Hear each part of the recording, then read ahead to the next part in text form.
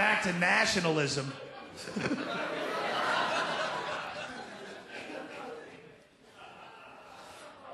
Nationalism does nothing but teach you how to hate people that you never met, and all of a sudden you take pride in accomplishments you had no part in whatsoever, and you brag about, you know, like the Americans, you go, fuck the French. Fuck the French. If we hadn't saved their ass in 2 world wars, they'd be speaking German right now. You go, oh, was that us? That was us? Was that me and you, Tommy? We saved the French? Jesus. I know I blacked out a little bit after that 4th shot of Jägermeister last night, but I don't remember. I know we went through the Wendy's drive-thru. We were going to get one of them fresh cheddar sandwiches. It looked so alluring on the commercial, but then we ordered it and realized we had no money, and we had to ditch out before the second window. And those douchebags in line behind us with the bass music probably got our order, and out. We laughed about that, but I don't remember saving the French. I went through the last 10 calls on my cell phone, and there's nothing incoming or outgoing to the French looking for muscle on a project.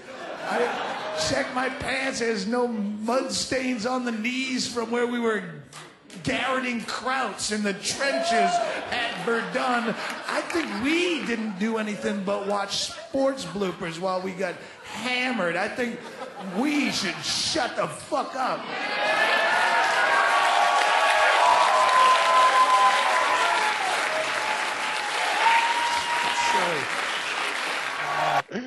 Oh, the one and only Doug Stanhope talking about nationalism in the best way. It's great.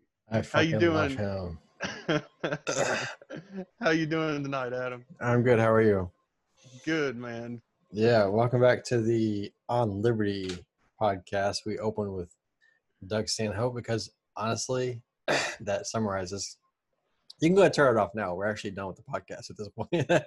Pretty much summarizes our entire point of the episode. But I think, yeah, we want to take a few minutes of your time to sort of clarify our position on nationalism and patriotism, because I feel like there's a lot of misconstrued perspectives or opinions on what it means to be patriotic and what it means to have pride in a country, your country, whatever, and how that relates to us and what we are attempting to accomplish with this podcast, and then with any other forms of activism that we may have taken part in previously and will take part in the future. We're here talking about patriotism and nationalism. And I personally would not want to use my military service as a justification or as a sort of reason to claim that I'm more patriotic or more proud of my country, I use quotes for that, than anyone else, because people who serve in the military aren't necessarily always the most patriotic people. Some of them just join because of college or health benefits or financial benefits or to build skills or whatever it is. It's a career move, or it's a stepping stone to another thing. So participating in the military doesn't necessarily mean you're patriotic. And so, but I do think that I would consider myself patriotic because I have a vested interest through participation in the political system and through voicing my opinion through whatever avenue I have at my disposal, this podcast being one prime example, that because like these are symbols and avenues to express interest and to express desire for improvement in a system that is completely out of control.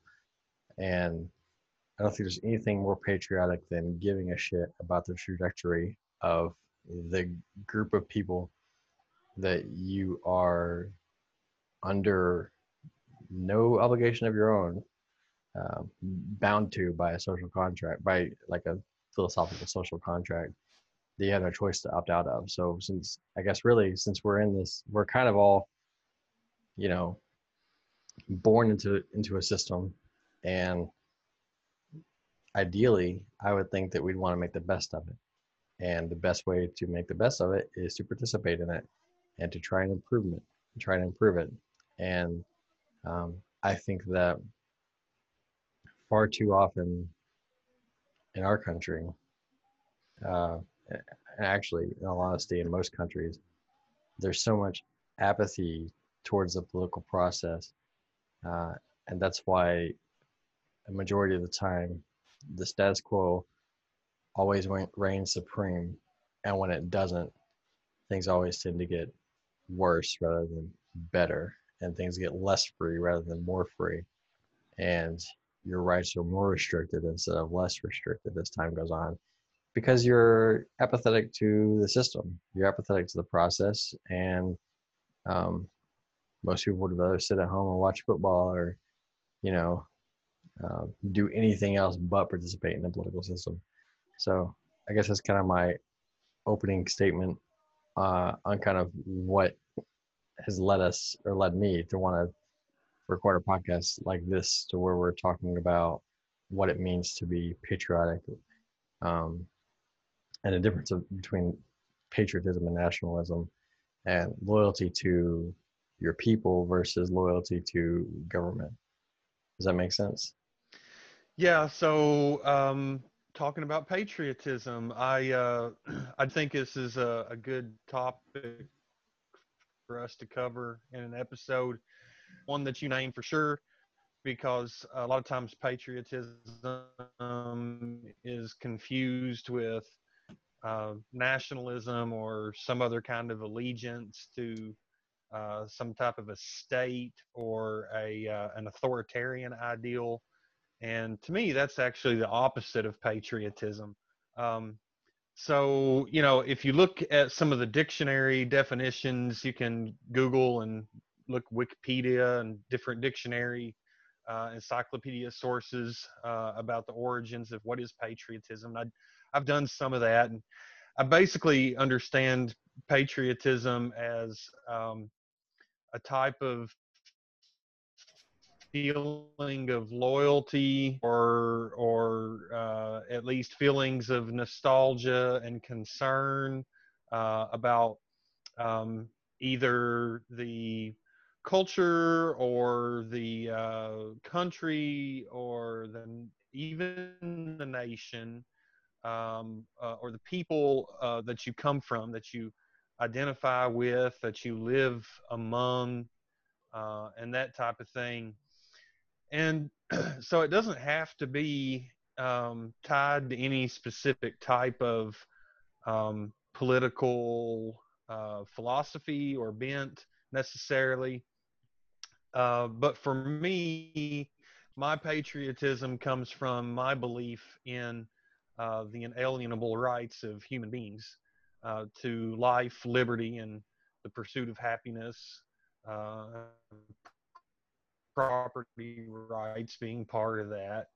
Yeah. So my patriotism, really has nothing to do, like you say. A lot of times I think when people think about patriotism, they think about the 4th of July and fireworks and the red, white, and blue colors displayed everywhere, and jets flying overhead, and bomb raids and big guns and warships and aircraft carriers and all this, and that's kind of what people think about patriotism, waving the flag and uh, the whole shebang with the parades and everything. So um, that's really, all that stuff is really more of a display of nationalism.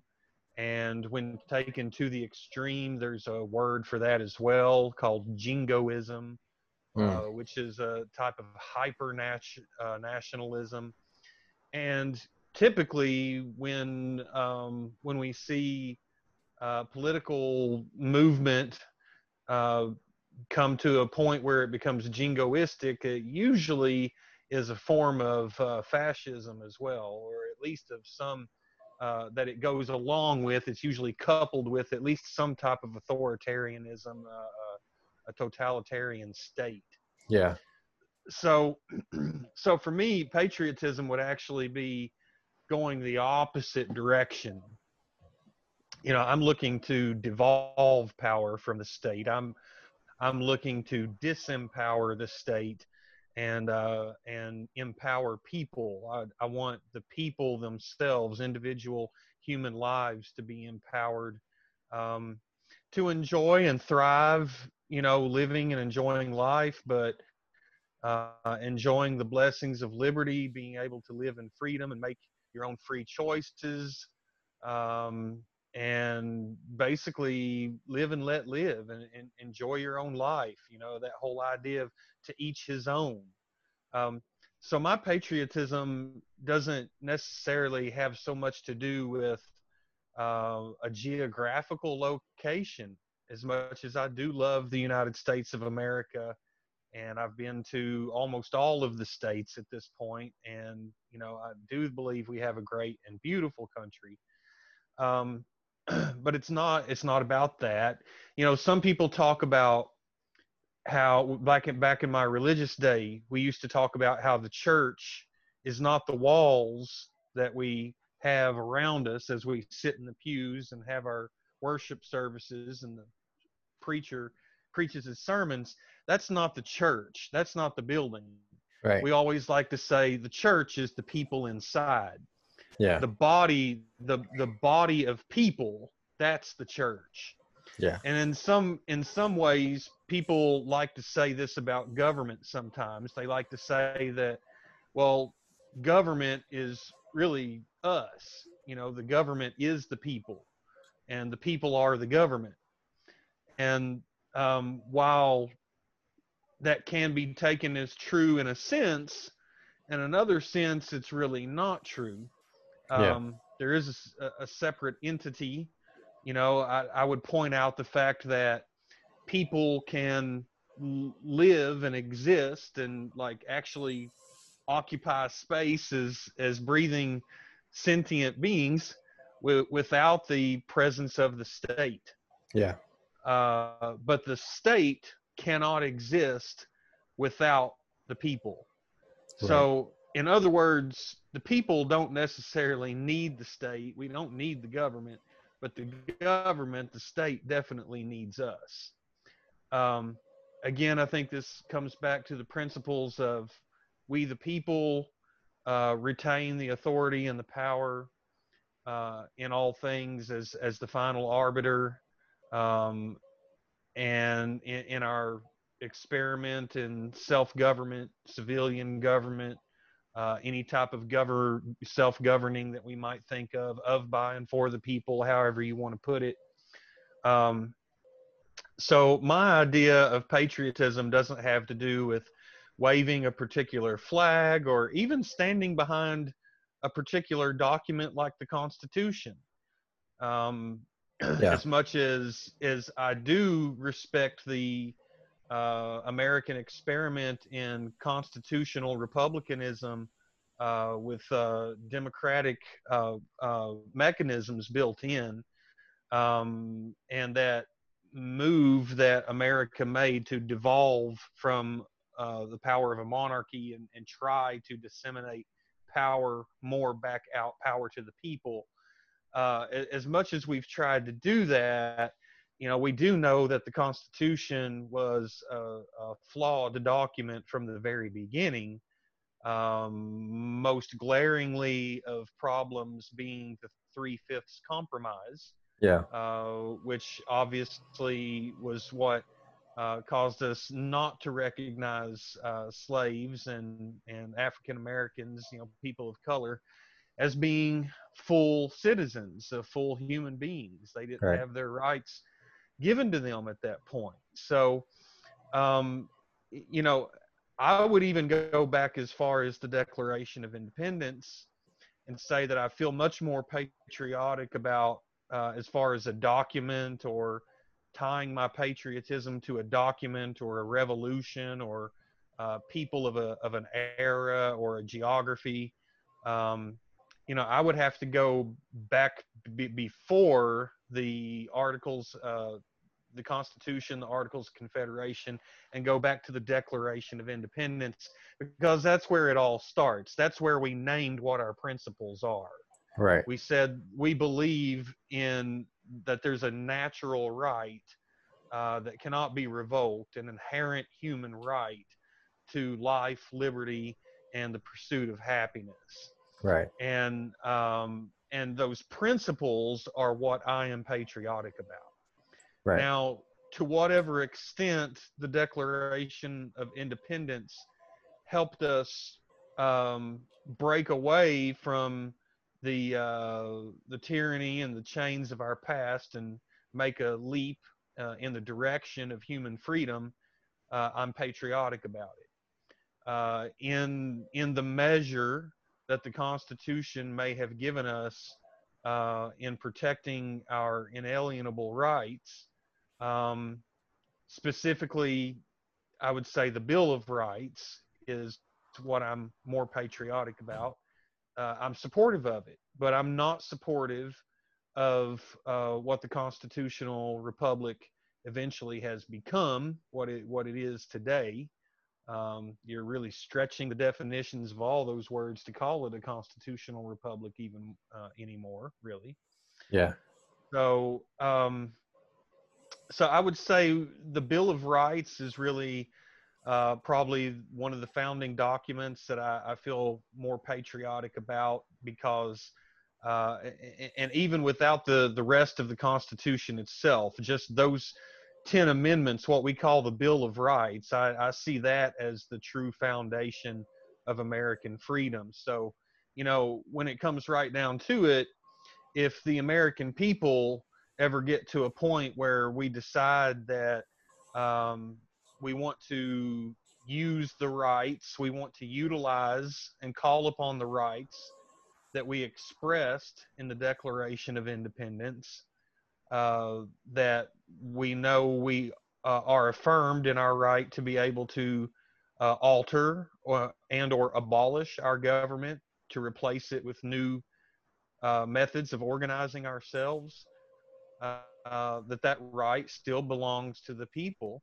Yeah. And as long as a method of the people um, uh, moving in a direction that gives us a greater enjoyment of our rights and our liberties and our freedoms, then I'm patriotic for that kind of a movement, that kind of a move towards liberty.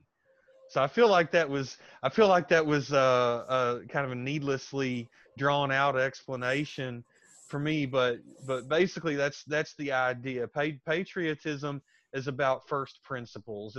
It's about sticking to our first principles and not wavering from those first principles, regardless of what governments may come or go over the centuries and over the millennia. Yeah. Yeah. I agree completely. I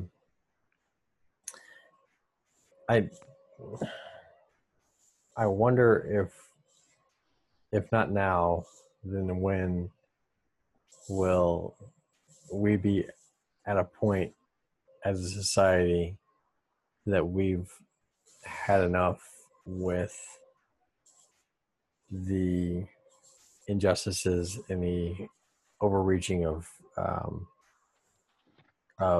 government in almost every facet of life, that we're at one point we're going to say, okay, we're kind of tired of this, we need to start over. Like, if you look at Jefferson and his letters to John Adams, Jefferson thought that every 19 years the government should be completely, basically erased and start over, right? And now we're pushing 200 and I don't know, 50, almost 50, 250 right now. Yeah, I think 244 or something like. Yeah, getting close to a quarter of a millennia. Yeah, that's So right. And I feel like our government has intentionally deviated so far from just the core ideas of what government should be, that it would be unrecognizable to anyone who was alive in 1776. I've been thinking about this a lot because of 4th of July and all that stuff. So I'm a little more nostalgic. I get not really nostalgic, but I'm a little more focused on the founding and the Constitution and the Declaration of Independence and all that stuff, right? And like the Federalist Papers and all that stuff now than I have been recently. So I'm kind of more honed in on that because 4th of July is the time then you just kind of like start to like go back to that and look at those documents, and you look at those and you say how far we've come. I mean, really the biggest catalyst to all of our, I don't know if it's the biggest, but really I think one of the biggest catalysts to all our current freedoms that we have, and also all the freedoms that we've lost, is technology and the corporatization of technology and the incorporation of technology into government, and how it's been used to collect taxes, to surveil, to wage war, to effectively, I don't even know if I would say maintain society. That certainly maintaining government. That's what it's doing, I guess. But I don't know. I kind of like all the issues that we've talked about over the past few weeks with this podcast have given, like, when I think about all the things that government is just objectively, not even, this is even like a matter of opinion right now, it's just objectively screwed up, and the complete, almost 100% lack of care or trying from anyone that holds any political office, from a county or city level all the way up to the UN, even like every level of government. It just seems like I'm looking at all these issues. I'm like, am I the only one that's seeing this? Like, I don't know if you ever feel like that. It's like, am I the only one that's seeing this? Like, I want to call the bullshit flag, but then, of course, as soon as you become the dissenter, you get demonized, because that's kind of, I guess, I'm bringing it full circle. If I become the person has a dissenting voice, then I'm pegged as unpatriotic. And I don't think I'm unpatriotic. I think I'm extremely patriotic. I think I care enough about the trajectory, like I said before, the trajectory of the country, the trajectory of society, the trajectory of everything from our economy to our military, every aspect of society. I care enough about it to want to change the system to improve how we function as humans for the better. I guess if any of that makes sense, let me know. If it doesn't, oh well. I think it makes sense, but yeah. So you hit on a couple of key things there in my mind.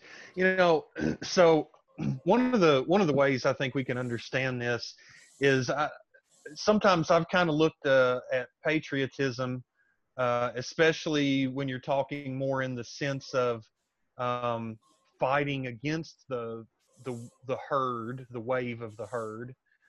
When you see what you think is, the herd about to go off the cliff, and you have an interest in trying to be a part of the solution, like to that keep right there.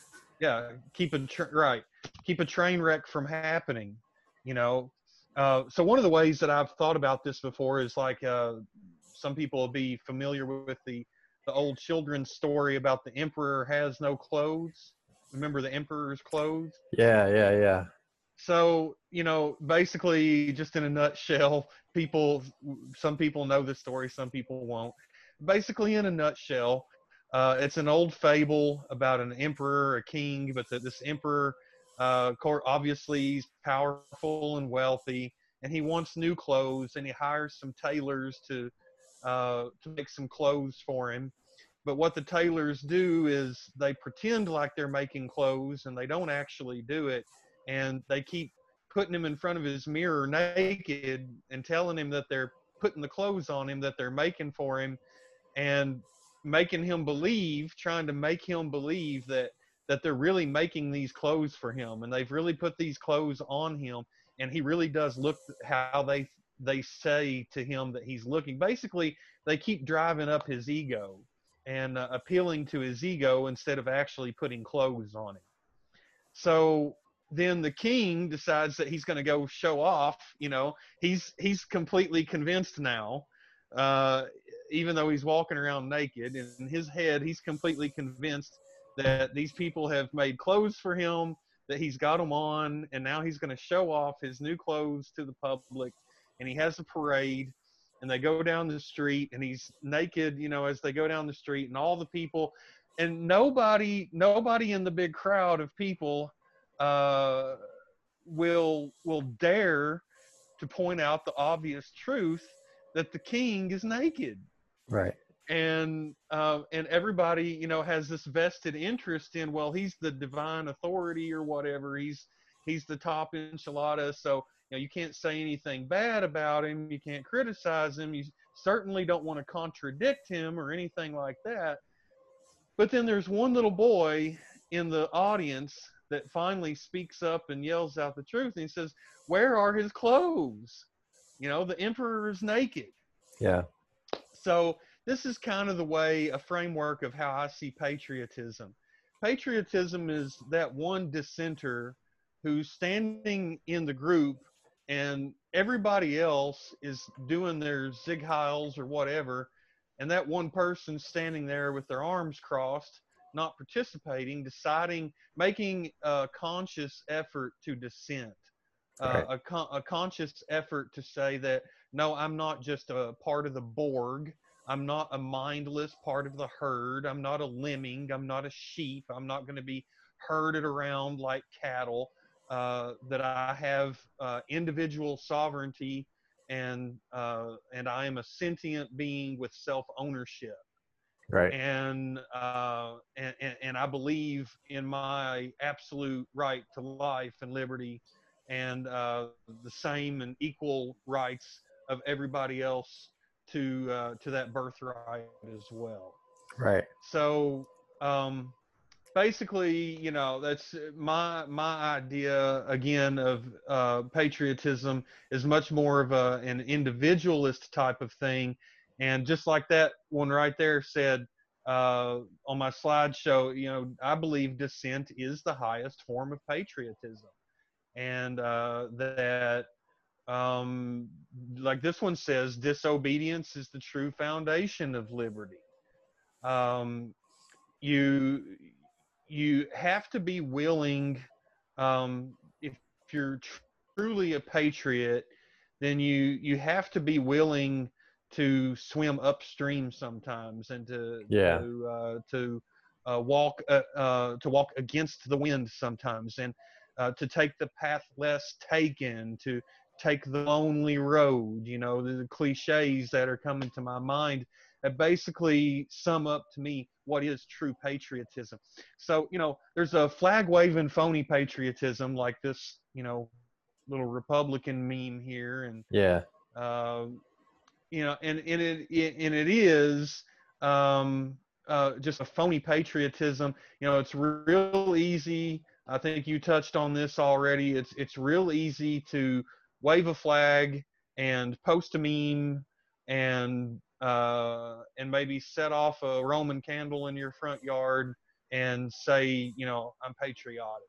Right. And, I guess in a sense, you patriotism if you want to. I don't see that as patriotism uh, as much as I would, what I think is the really higher ideals of patriotism is that we're ready to fight uphill battles for what we believe is actually right.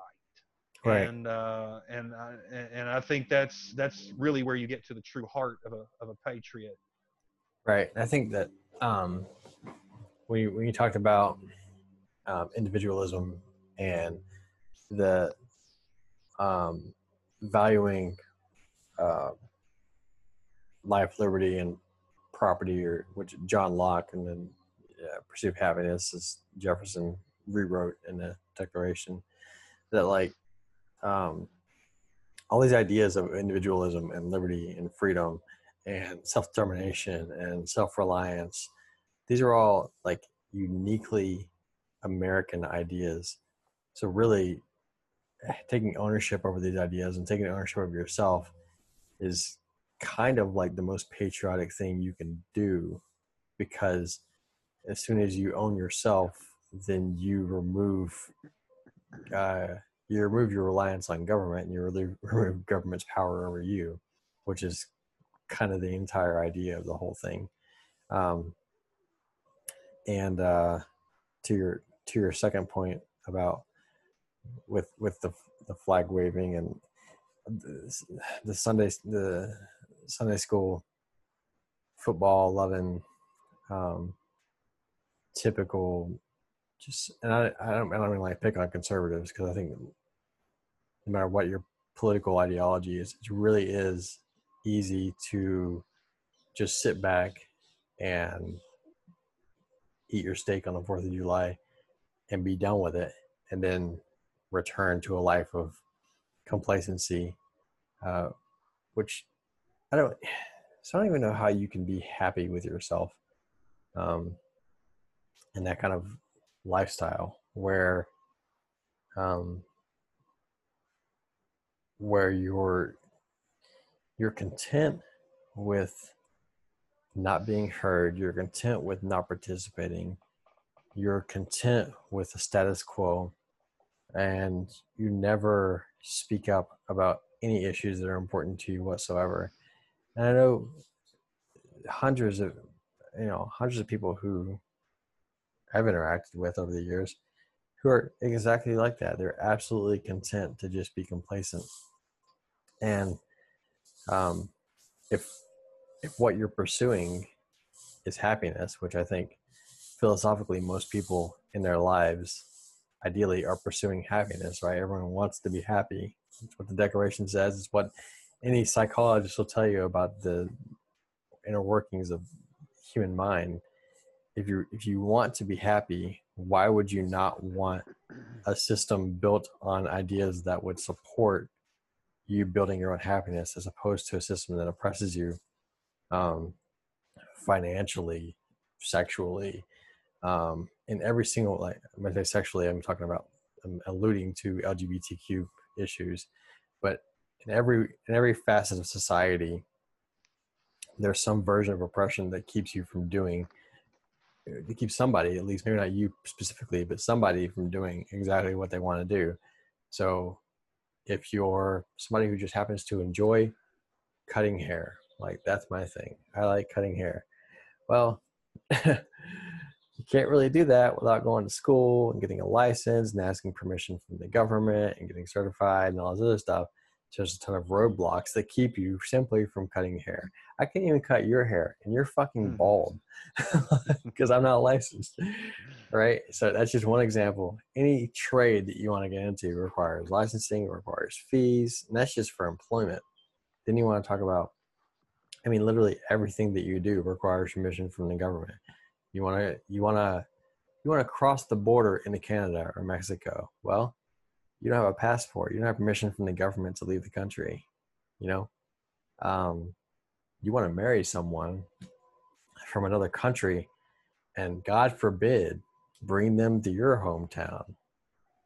You're going to need permission from the government, and not only that, there's a quite lengthy process to go through for that. Yeah, everything. And at some point, all these things individually may not seem like small, may seem small and may seem insignificant. But when you look at things on a larger scale and you see the tentacles of every branch and every sort of subsidiary of government reaching into every facet of your life, you start to realize that you really can't get away from this thing. And it becomes like a mental, it prevents you from being happy, I think. And I think that everyone who has ever had everyone who's ever done anything that relates to paying taxes, to registering a vehicle, to immigrating, anything, has dealt getting a driver's license, who dealt with the bureaucratic red tape of government. I don't see how you can look at that and just be like, yeah, I'm okay with this. You know what I mean? Like, I don't know. Does that make sense? Is anything I just said? Yeah. Yeah. And so I I I don't know that I have any particular kind of um, ideals that about government that I would be willing to defend.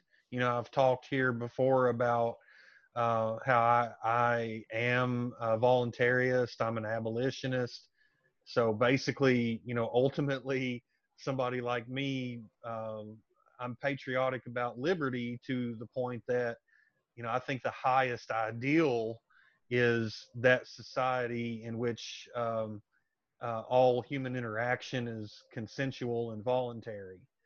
I believe, voluntary and consensual interactions to be both the moral and lawful um, uh, epitome of virtue and righteousness.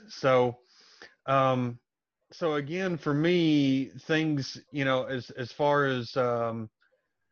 uh, as a state goes, if we're going to have a state and we're going to have a state set up, and talk about like what do we want it to do? We want it to defend life, liberty, and property, and as long as it acts within the bounds of doing those things, then it's it's actually engaged in a legitimate action.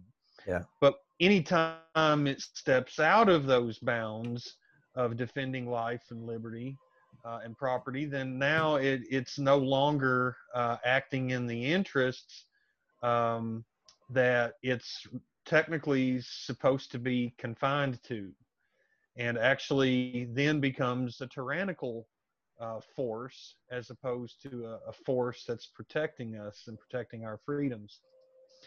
When it becomes tyrannical, when a government becomes oppressive and it does oppressive things, I think it's the most patriotic person that stands up and says, "I want to hold this government accountable. I want to hold the feet to the fire." You know, um, and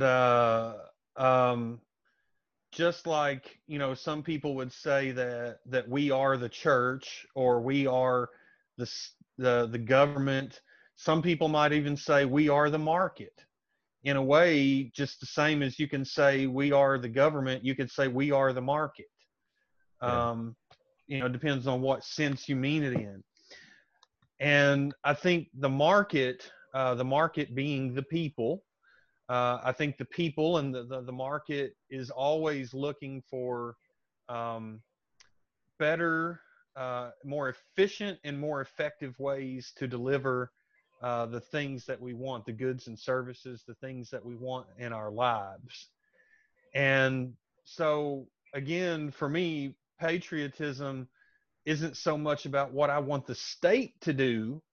It's certainly not about using the state to make my neighbor do something against their will.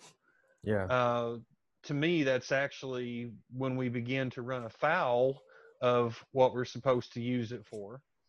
Um, I think it's when the state becomes destructive of life and liberty and property that we're most apt, and really need. That's when we really need to stand up the most for our ideals.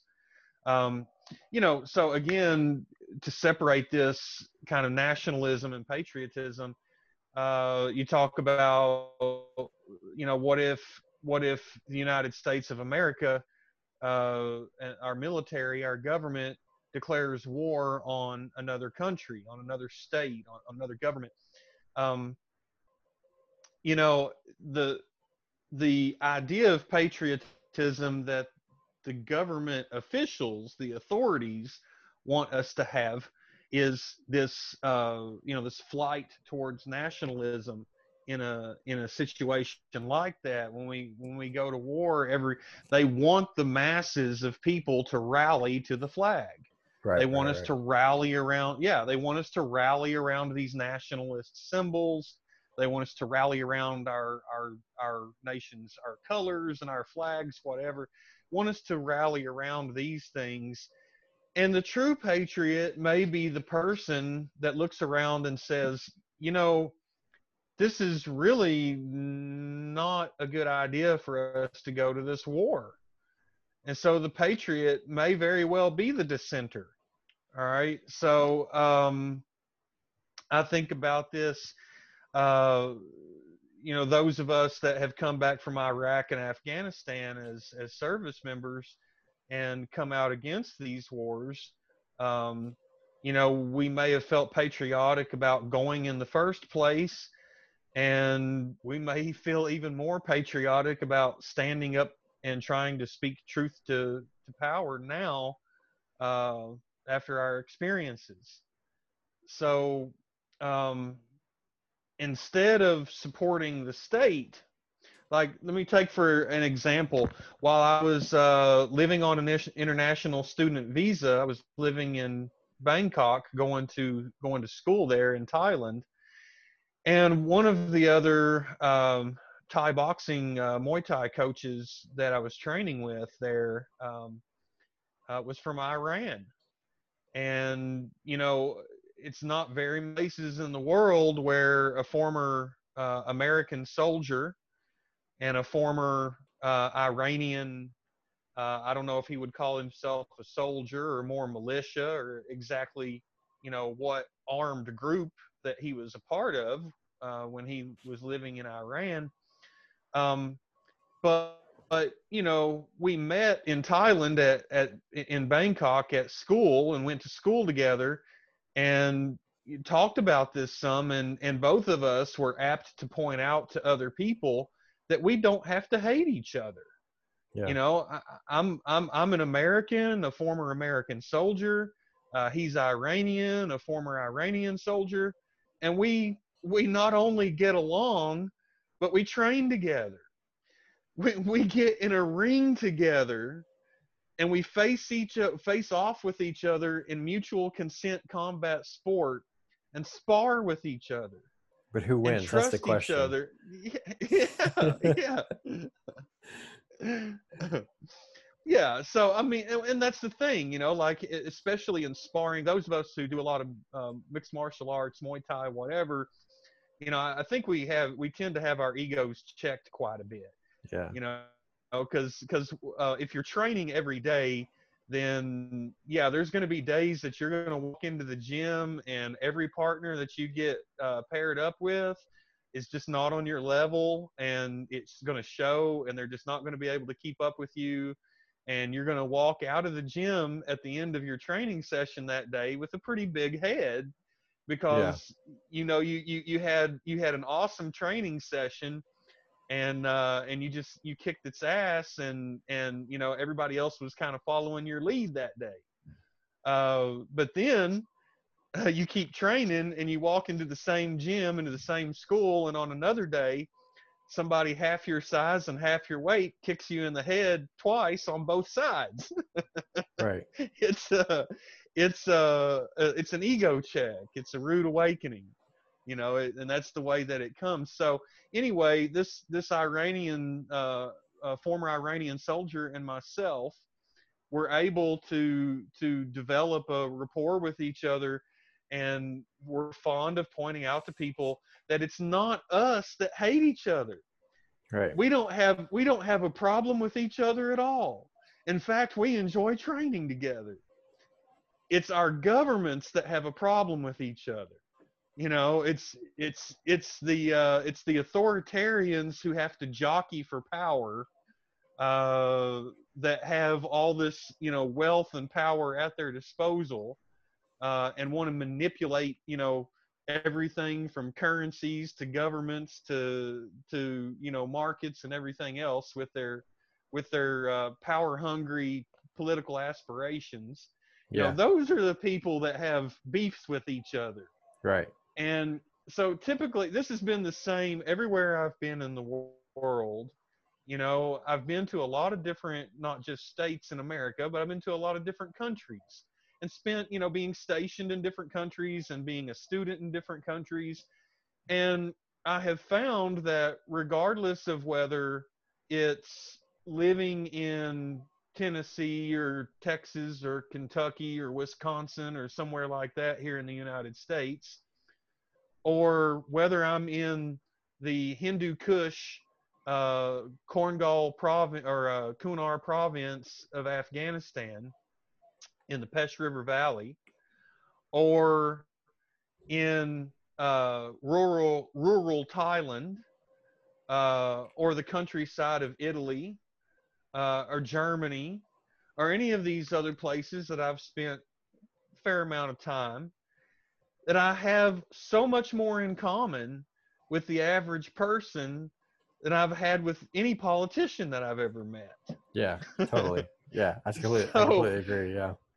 and it's almost like it really is. It's just kind of natural when you travel and you come to, you meet different people and you come together and you start, sitting down to have dinner together and get to know each other and ask questions and talk and just get familiar.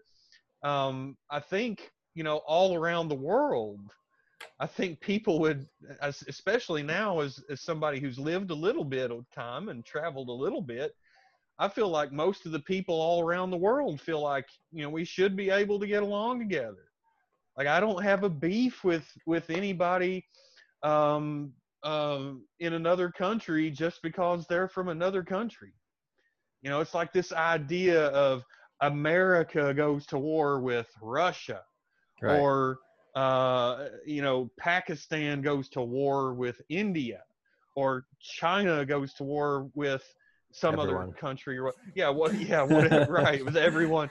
It's that's really a misnomer. We're really doing ourselves kind of a disservice to speak in those terms. I think we speak in those terms because, for brevity's sake, for the sake of being able to have a conversation about a subject like war or foreign relations and foreign policy. But I think we really do ourselves a disservice when we just lump a whole country and we say, well, look at what China did. Look at what China did with this coronavirus thing. China lied, Yeah.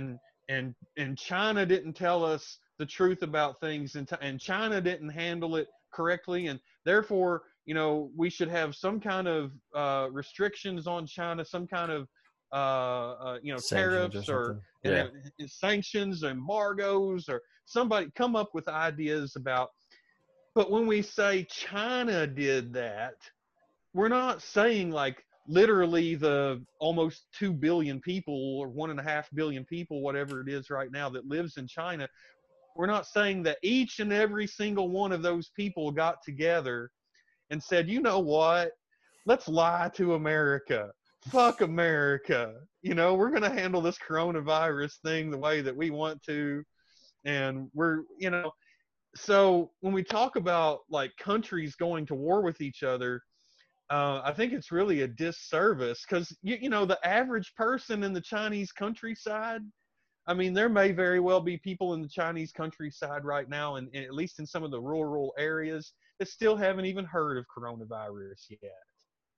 Right. Um, there, and there's definitely multitudes, millions of people in China that couldn't give a shit about the beefs between the Chinese and American governments as long as it doesn't affect them, Right. personally. As long as Right. somebody's not dropping a bomb on their village or something like, so it's like when I was in Afghanistan, and I spent 15 months in Afghanistan, and I realized, or even when I've been stationed in a European country for a couple years or whatever, I realized like these people are really no different than we are in America.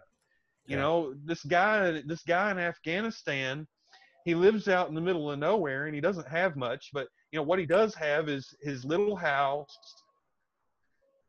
his wife and a couple of kids and a goat. And that's really all that guy cares about. He's got like a couple of square acres of land, a plot of work, and take care of his family, and whatever he does as involvement in the community. And that's who that guy is. Yeah. And he's probably not especially interested in what kind of trade relations are going on between Brazil and Mexico right now, or between his country, whatever that country is. He doesn't really care about what's going on between Italy and Australia. Like that's just not on his mind, man. Like he's behind a garden hose. He's like a guy here in the United States. He's milking cows, man. He's busy. He's trying to eke out a living for his family, and so it would be the same as if people were, to say, hey, everybody in America is guilty for American foreign policy. Well, in a way, people from around the world might kind of have a bit of a point, I mean, see, to militarism and all that. But, I mean, how much responsibility can you actually give, like the average American who maybe just has a high school education, is part of what we call the working poor class, or the lower middle class, people that basically spend 60 plus hours, 80 hours or whatever at work every week and still barely make the bills and don't really have a whole lot of time for much of anything else in their life. That never question why they're in that situation to begin with. Yeah, and that happens too, right? Yeah. Yeah. But anyway, I mean, like, so my point is, it's kind of a disservice to talk about countries going to war with each other when it very well may be that while, hypothetically, let's say there's a war between the United States and let's pick a random country. Let's just say Congo. one that would probably never have what? Democratic Republic of Congo. I would. Well, yeah, the Congo or some shit. I don't know. I mean, Bush started getting interested in Africa, so we've It's true. restructured there too. So who knows Yeah. what might end up Well, popping off in Africa? So is China. Yeah, and China too. But let's just say I'm going to pull one out of the hat here. Let's say the United States and Argentina go to war with each other. It's plausible. Okay. So basically, the idea is just that, we talk about the government an awful lot in terms of it absolutely representing 100% of the people and all of their views and values, and it just doesn't. Yeah. So again, I think it just helps to highlight this idea that that patriotism can also, and to me, really is more importantly about dissent, and the fact that I don't like to be collectivized. Yeah. Yes, I am an American, but that does not mean that I support everything the American government does. In fact, at this point, I don't support most of what the American government does. So, and I think it's incumbent upon people who feel particularly patriotic to try to fix the problems of our domestic government. So if you're talking about patriotism as far as in the sense of a struggle, a fight. It doesn't have to be like a physical fight. It can be like a war or whatever. But when you're talking about the struggle, to me, it's much more important that we struggle for freedom in our local, in our more local area. Yeah. In your local community, in your subdivision, in your community, in your town, in your state, um, and in your own country. And I think, considering as much government that we have nowadays, especially, that should be enough to keep all of our hands busy without looking outside of our borders to any kind of threats abroad that we should be so worried about. Obviously, I want to see the people of the United States protected and defended from any foreign threats as well. But again, the point being that nationalism tends to avert our eyes to foreign threats, and Right. it seeks to collectivize us into this groupthink here in an us versus them mentality against a foreign power. And to me, that's the opposite of the way that a patriot would want to approach society and government and organization and culture and military endeavors or anything, and defense or anything else. Um, that patriotism is and freedom is much more about, let's fix the problems that we have right here. Let's look right here and take care of the problems that we've got domestically. And so sometimes that does put us in the position where Democrats are victims of this all the time. When there's a Republican in the White House and a war gets started and everybody rallies around this nationalism and around the Republican president going to war, and then if there's Democrats, like an anti-war left and anti-war Democrats that start speaking out against them, then they're automatically branded as unpatriotic. Right. Now this goes both ways. There's been Democrats who have in our history who've been at war and had both Republicans and Democrats speaking out against them and anti-war movements as well. Right. It's not a Democrat or Republican thing. And for anybody who listens or watches this podcast, I want to make it very clear that I am a libertarian.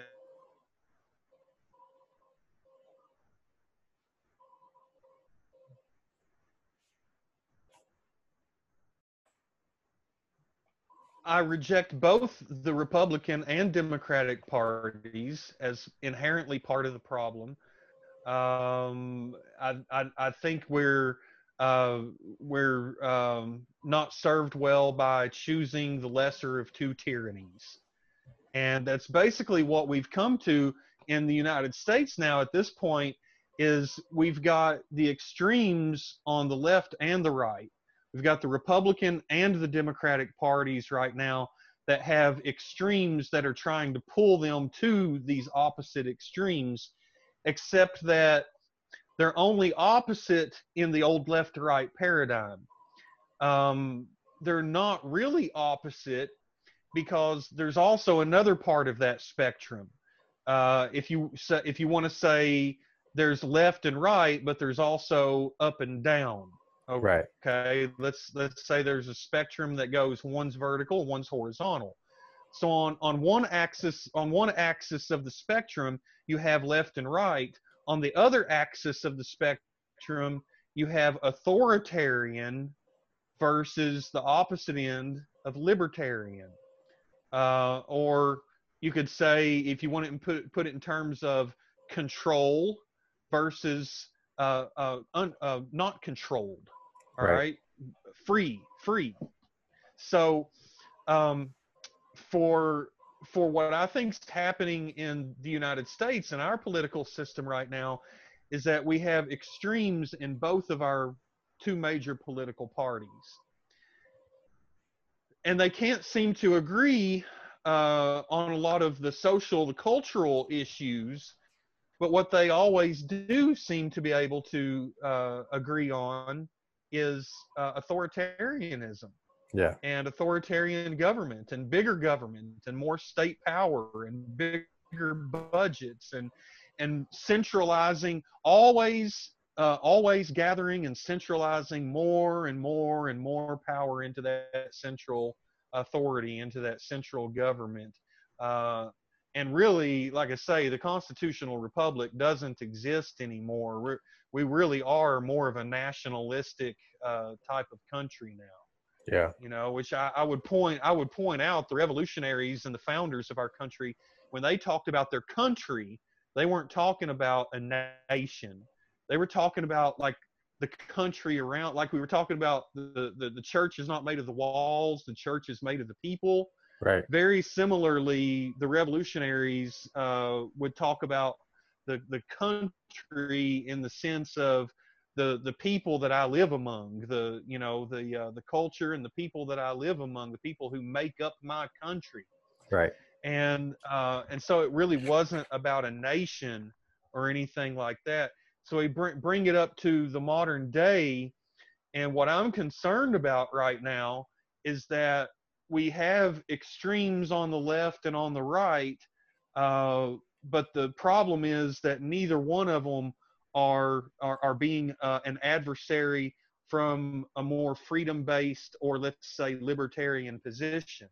Right. They're both moving. They're on the left and on the right of the spectrum, but they're both moving towards authoritarianism. Right. So because they're both moving towards authoritarianism, that means that when we look at the electorate or the citizenry, or we the people as a market, let's put it in terms of a market. Yeah. The Republican and Democrat authoritarianism leaves an opening in the market for people from the opposite end from authoritarianism to have an inroad now. Right. So this is where, again, I've emphasized on this show that libertarians need to step up and lead with our principles and try to show some leadership right now, because we do have an opportunity. Looking at everything for what it is, you know, there has been a long history of truly leftist organizations trying to infiltrate the American experiment and push us towards communism. Right. Communism being socialism, and communism being ideals such as seizing the means of production. The other axiom being from each according to his ability, to each according to his need. Now, Right. we could talk all day about why that doesn't work that way. None of this works that way. Right. So, but then on the other end of the spectrum, what we also have in the United States right now is very much an authoritarian nationalist president, who has flirted around an awful lot with extreme right-wing groups, and kind of shown a propensity for a lot of tolerance of white power, nationalism and supremacy, white supremacy, and things like that. He's very isolationist. Right. So again, you know, I would point out there's a difference between isolationism and non-interventionism as far as a foreign policy goes. Right. Right. Right. You know, they used to slander Ron Paul by calling him an isolationist. Right. They were calling him an isolationist because he didn't want militarism all around the globe on behalf of the United States. But that's not isolation. That's non-intervention. Ron Paul very much wanted us to be a free market economy where we trade freely with all countries around the world, peacefully. You know, peaceful exchange of of people with people all around the planet. That's not isolationist. Right. That's very much an open society. When we talk about free markets all across the globe cooperating with each other, and America being part of that system, and not using our military to assert ourselves around the world, but rather using voluntary economic relationships all around the globe. Right. And but Donald Trump is an isolationist, and we can call him an isolationist because he has isolationist policies. You know, he's very anti-immigration. That's a kind of a more closed society, more of a closed border type of society. Right. He's for having tariffs, which can obviously set off trade wars with other countries, other economies around the world, and Right. that's very much an isolationist type of thing. Again, the opposite of non-interventionism, and unfortunately, Donald Trump also brings along some of these other traits that are pretty scary when a country, you know, looks at the possibility of tipping over into like a fascist dictatorship. You know, Donald Trump is very much a demagogue. He likes to lambaste and call names and rile things up and use divisive rhetoric and things like that. And this is, you know, that's kind of par for the course for, I mean, Donald Trump even admitted that his favorite dictator is the father of fascism, Benito Mussolini, the old infamous Italian dictator that was Hitler's ally and one of the people that Hitler took his politics and built his vision for the Third Reich in Germany on. You know, Yeah. some of Mussolini's ideas. This is who Donald Trump wants to you know, Emulate. call to mind. Yeah. And to emulate. I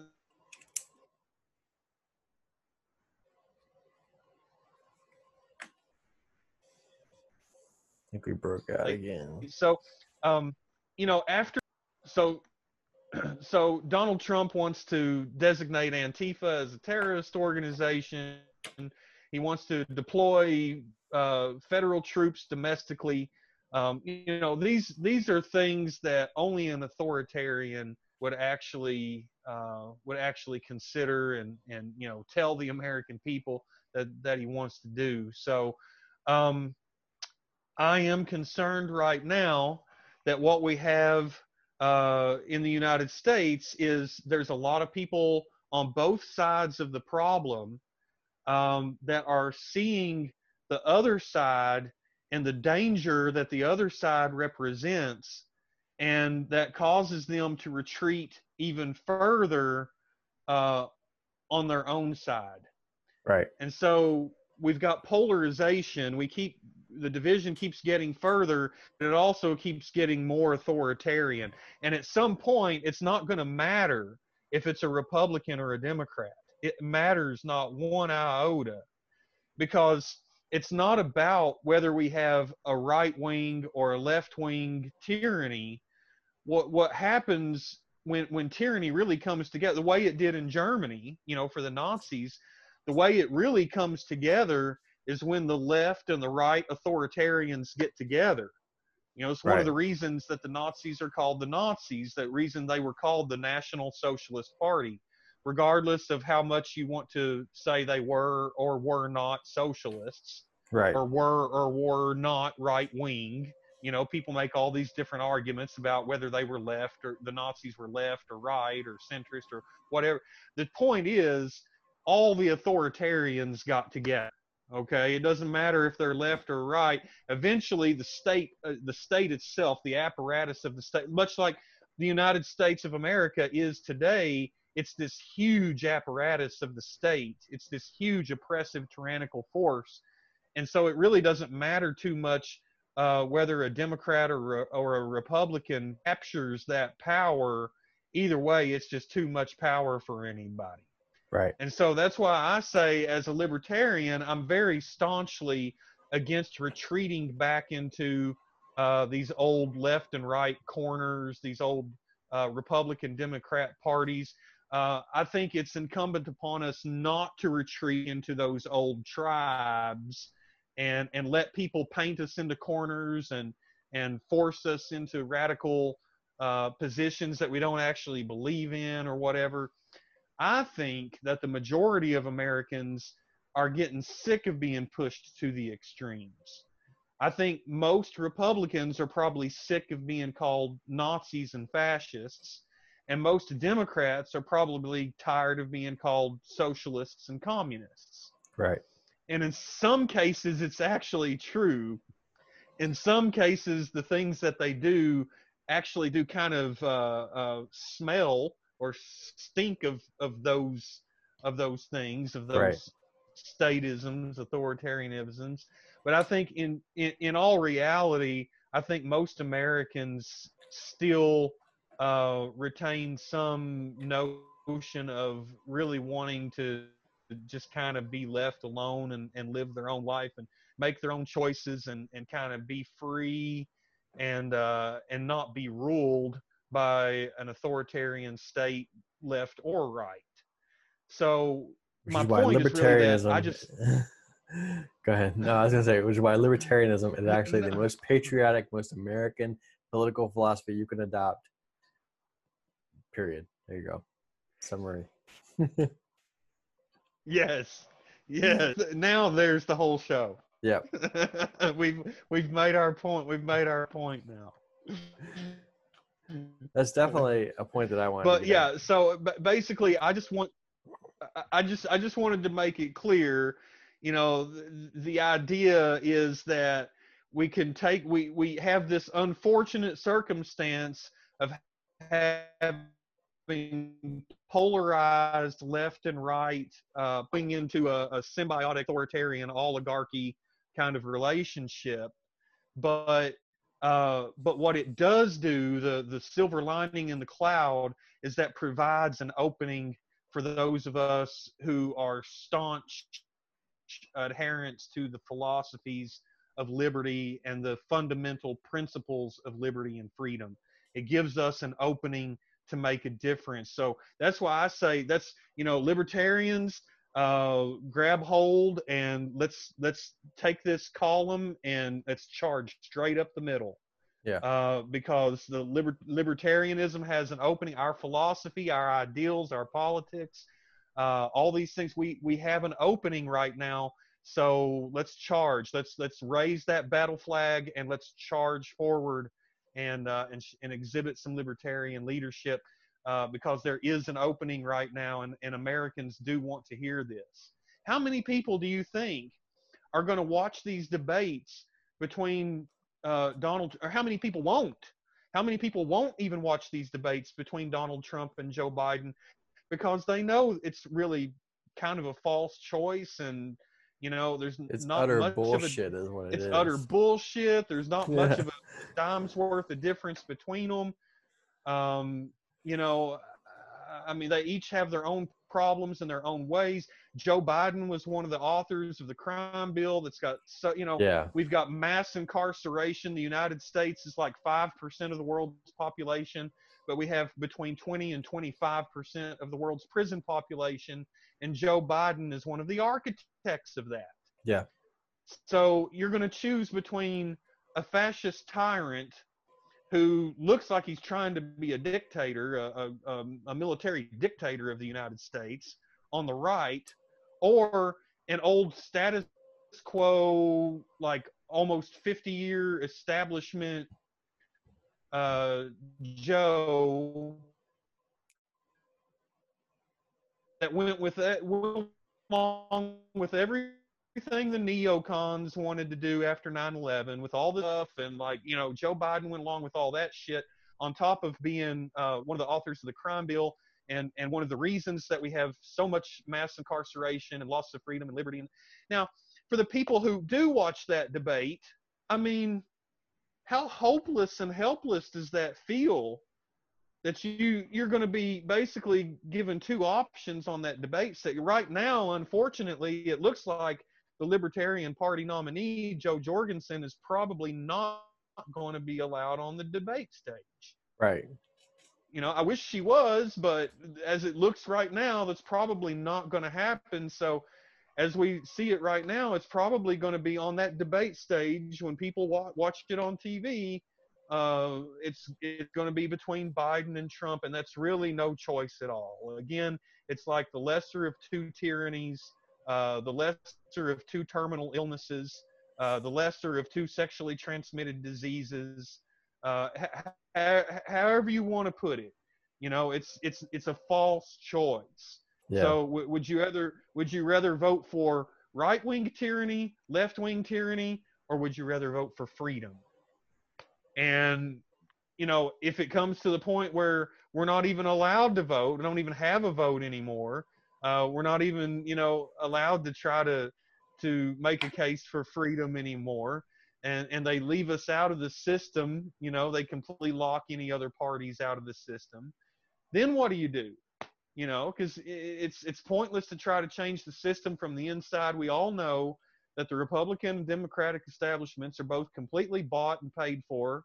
The same corporations and special interests own both of the parties. Yeah. If you don't believe that, then you've not been paying attention, because since at Well, least 2008, there's been an insurrection on the Republican side in the form of the Tea Party and the Ron Paul movement and stuff like that. And we were never really able to make any traction. The establishment made sure that the John McCains and Mitt Romneys and were going to be the ones who were going to lead the party.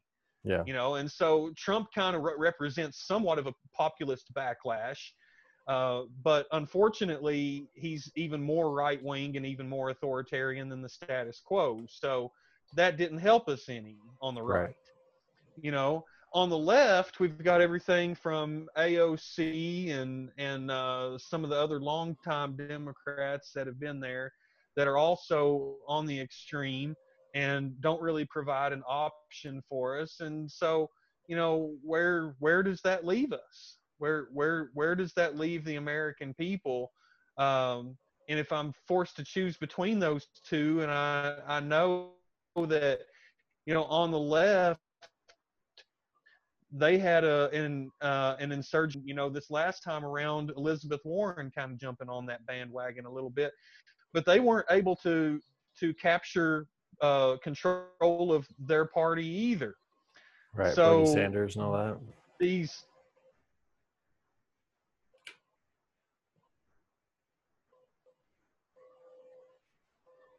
Did I lose you? You cut out on me. I Oh, didn't I hear was any of saying what you said. Bernie Sanders and all that. Yeah. So the Republican over the last, this is 2020 now, and that first, since the bailout in 2008, the bank bailout and that initial backlash, over the last 12 years, what we've seen is a huge backlash on the left and the right. And neither one of those uprisings has really been able to take over the political party of their affiliation. As insurgent as Tea Party and Occupy and some of these groups were, and in some successes that they did have, they were ultimately not able to unseat the oligarchy, Right. the duopoly of the Republican and Democratic control. And they were quickly bought up, like they were quickly bought and paid. Like all these grassroots revolutions were bought and paid for by companies and lobbyists and people within the establishment, and then it just warped the grassroots idea into an establishment idea, and then it just kind of like Mike Lee and fucking Rand Paul and all these other sort of I guess you can call them Tea Party Republicans, maybe with the exception of like Thomas Massey or Justin Amash, but a lot of the other Republicans who are in office now, thanks to the Tea Party, have long since abandoned any sort of Tea Party-esque or libertarian philosophies. Yeah. Mike Lee being Ted Cruz being another prime example of that. But Yeah, for sure. For sure.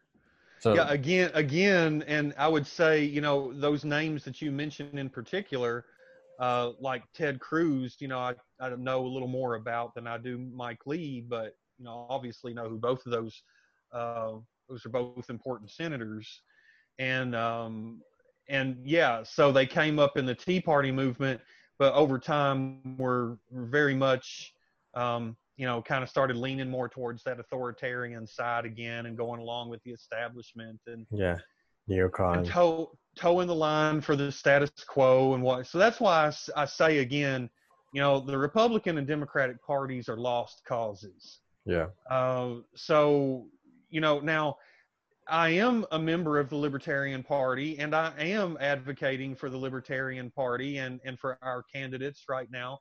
But I also want to make it abundantly clear that I don't believe any political party is necessarily the answer.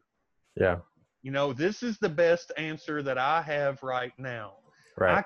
I cannot, because I believe in freedom, because I believe in inalienable rights, I cannot, in good conscience, support the Republican Party. I cannot, in good conscience, support the Democratic Party. Because the Libertarian Party is the party of principle, and it's the same principles that I share. I can, in good conscience, support the Libertarian Party. Yeah, Even if we never win any elections. I mean, that is be unfortunate if we didn't win elections, but even if we don't win any elections, like I say, it's not even necessarily the best option. It's not the answer, but it's one of the better answers that I have right now is to at least support a party that has principles that I'm okay with. Because I mean, honestly, when it comes right down to it, the Republican and Democratic parties both I object to on moral basis. I mean, right. just on morally, ethically, and economically. All the other arguments that you can make about how ridiculous they are. Um, the Libertarian Party is the party of principle of similar principles as mine. So it's something that I can support in good conscience and work within the framework of. I mean, it's unfortunate that our candidates don't already have more traction, but I think they can get more. Again, right now, I think is one of those opportunities where we can get more traction. And I think we need to work on that. And like a podcast, a series like this that we're doing right now. Like I said, I've not done a project like this since Combat Veterans for Ron Paul back in 2012. Yeah, But right now, 8 years later, I think we're in a position, both nationally and globally, that it's time for those of us who feel like speaking out can be an important thing at times. Right now is one of those times. yeah, And I think that's why, it's important for us to have a show like this right now. And it's important for us to do an episode like this where we cover a topic like this and point out to people that you can be completely anti-government. You can be completely and totally opposed to your government and still be patriotic. In fact, you might be one of the most patriotic people who exists if you stand diametrically opposed to a tyrannical government. I completely agree. I think we're gonna wrap up here because my food is here. I have to eat because I'm a growing boy. But I guess to close, thank you for listening to On Liberty. For me, this is about. This isn't really so much about politics. For me, it's more about political philosophy and about ideas. So that's kind of the goal here. And with that, we'll wrap up. Yeah. Yep. Yeah. So I just wanted to mention, not to again on this show, we're not about promoting any particular political party, really.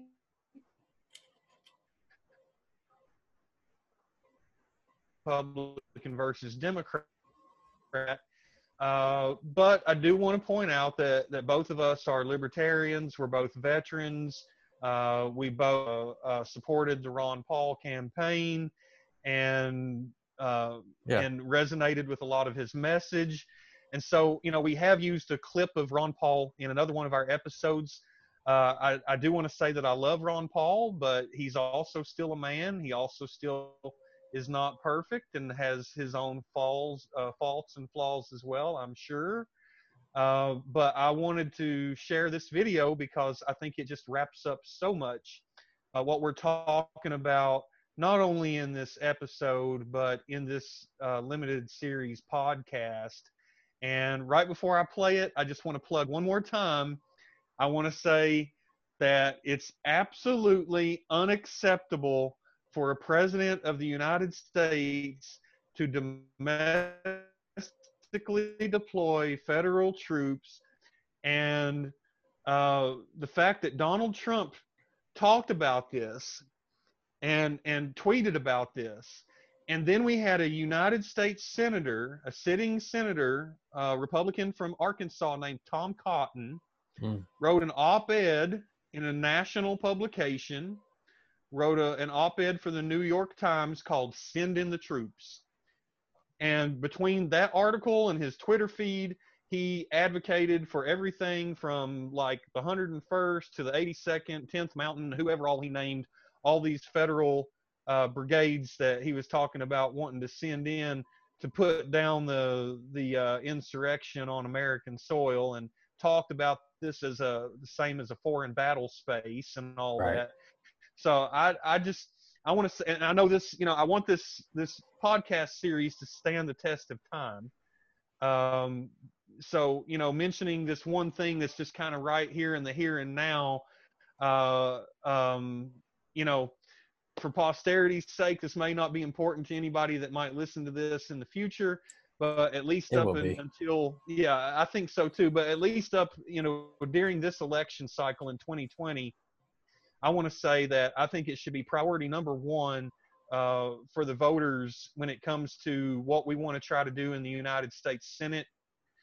We need to take out Senator Tom Cotton. We need to make sure that he loses that office. We need to make sure that he never holds another politically elected office, that he's never an official.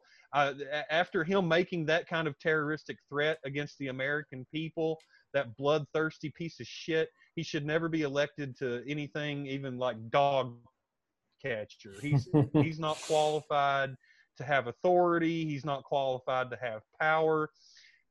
He's a combat veteran, United States Army infantry combat veteran of the wars in both Iraq and Afghanistan. And as a fellow combat veteran, I'm going to say, Tom Cotton, if you're watching this, I hope somebody will send this to you. You have desecrated your uniform. You have dishonored your service.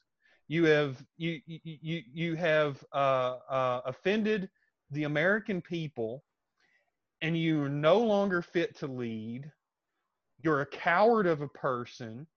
I don't care what you may or may not have done in the past. You're a piece of garbage, and the American people should never allow you to have any kind of power. Now, it so happens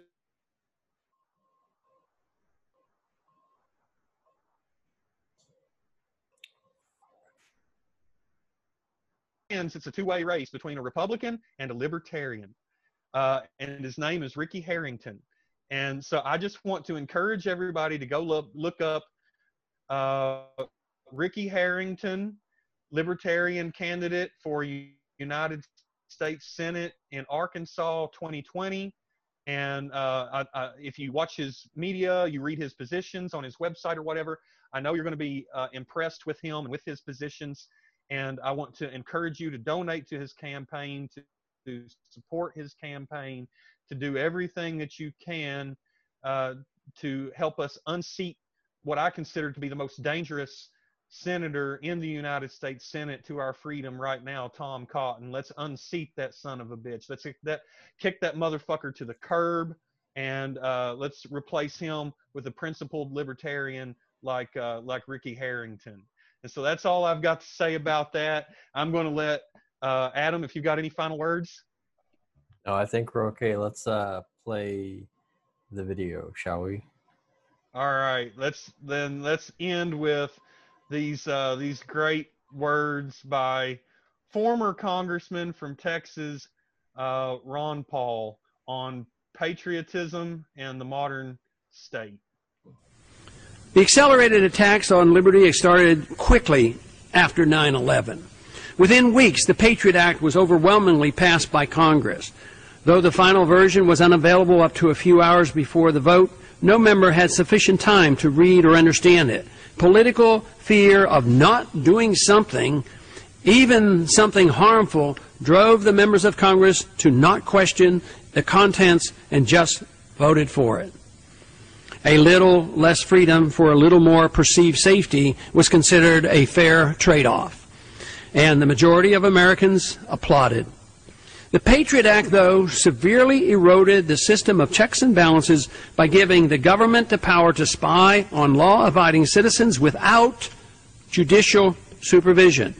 The several provisions that undermine the liberties of all Americans include sneak and peek searches, a broadened and more vague definition of domestic terrorism, allowing the FBI access to libraries and bookstore records without search warrants or probable cause, easier FBI initiation of wiretaps and searches, as well as roving wiretaps, easier access to information on American citizens' use of the Internet, and easier access to email and financial records of all American citizens. The attack on privacy has not relented over the past 6 years.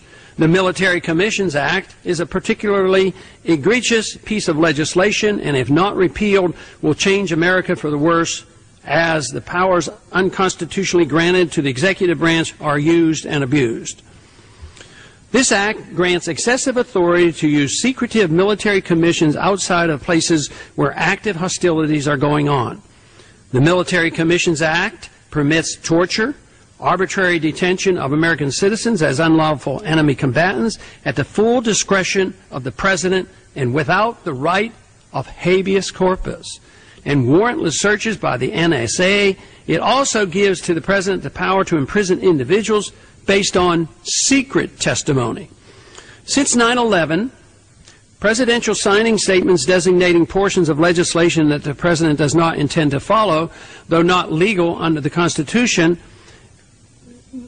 have enormously multiplied. Unconstitutional executive orders are numerous and mischievous and need to be curtailed. Extraordinary rendition to secret prisons around the world has been widely engaged in, though obviously extra-legal. A growing concern in the post-9/11 environment is the federal government's list of potential terrorists based on secret evidence. Mistakes are made, and sometimes it is virtually impossible to get one's name removed, even though the accused is totally innocent of any wrongdoing. A national ID card is now in the process of being implemented. It's called the Real ID card and is tied to our Social Security numbers and our state driver's license. If Real ID is not stopped, it will become a national driver's license ID for all Americans. We will be required to carry our papers. Some of the least noticed and least discussed changes in the law were the changes made to the Insurrection Act of 1807 and to Posse Comitatus by the Defense Authorization Act of 2007. These changes pose a threat to the survival of our republic by giving the President the power to declare martial law for as little reason as to restore public order. The 1807 Act severely restricted the President in his use of the military within the United States borders, and the Posse Comitatus Act of 1878 strengthened these restrictions with strict oversight by Congress. The new law allows the President to circumvent the restrictions of both laws. The Insurrection Act has now become the, quote, Enforcement of the Laws to Restore Public Order Act, close quote. This is hardly a title that suggests that the authors cared about or understood the nature of a constitutional republic. Now, martial law can be declared not just for insurrection, but also for natural disasters, public health reasons, terrorist attacks or incidents, or for the vague reason called other conditions. The President can call up the National Guard without congressional approval or the governor's approval, and even send these state guard troops into other states.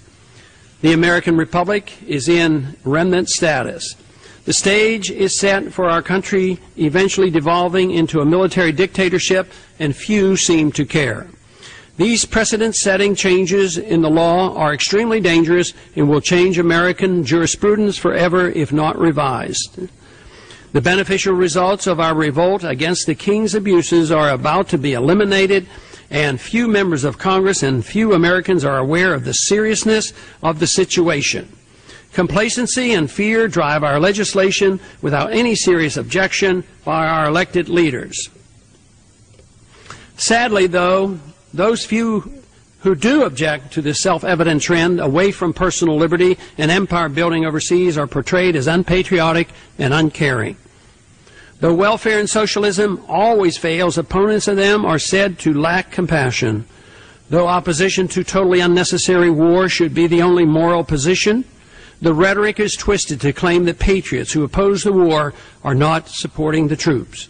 The cliche, support the troops, is incessantly used as a substitute for the unacceptable notion of supporting the policy, no matter how flawed it may be. Unsound policy can never help the troops. Keeping the troops out of harm's way and out of wars unrelated to our national security is the only real way of protecting the troops. With this understanding, just who can claim the title of patriot? Before the war in the Middle East spreads and becomes a world conflict for which we'll be held responsible, or the liberties of all Americans become so suppressed we can no longer resist, much has to be done. Time is short, but our course of action should be clear. Resistance to illegal and unconstitutional usurpation of our rights is required. Each of us must choose which course of action we should take: education, conventional political action, or even peaceful civil disobedience to bring about necessary changes. But let it not be said that we did nothing. Let not those who love the power of the welfare warfare state label the dissenters of authoritarianism as unpatriotic or uncaring. Patriotism is more closely linked to dissent than it is to conformity and a blind desire for safety and security. Understanding the magnificent rewards of a free society makes us unbashful in its promotion, fully realizing that maximum wealth is created and the greatest chance for peace comes from a society respectful of individual liberty. And Madam Speaker, I yield back the balance of my time.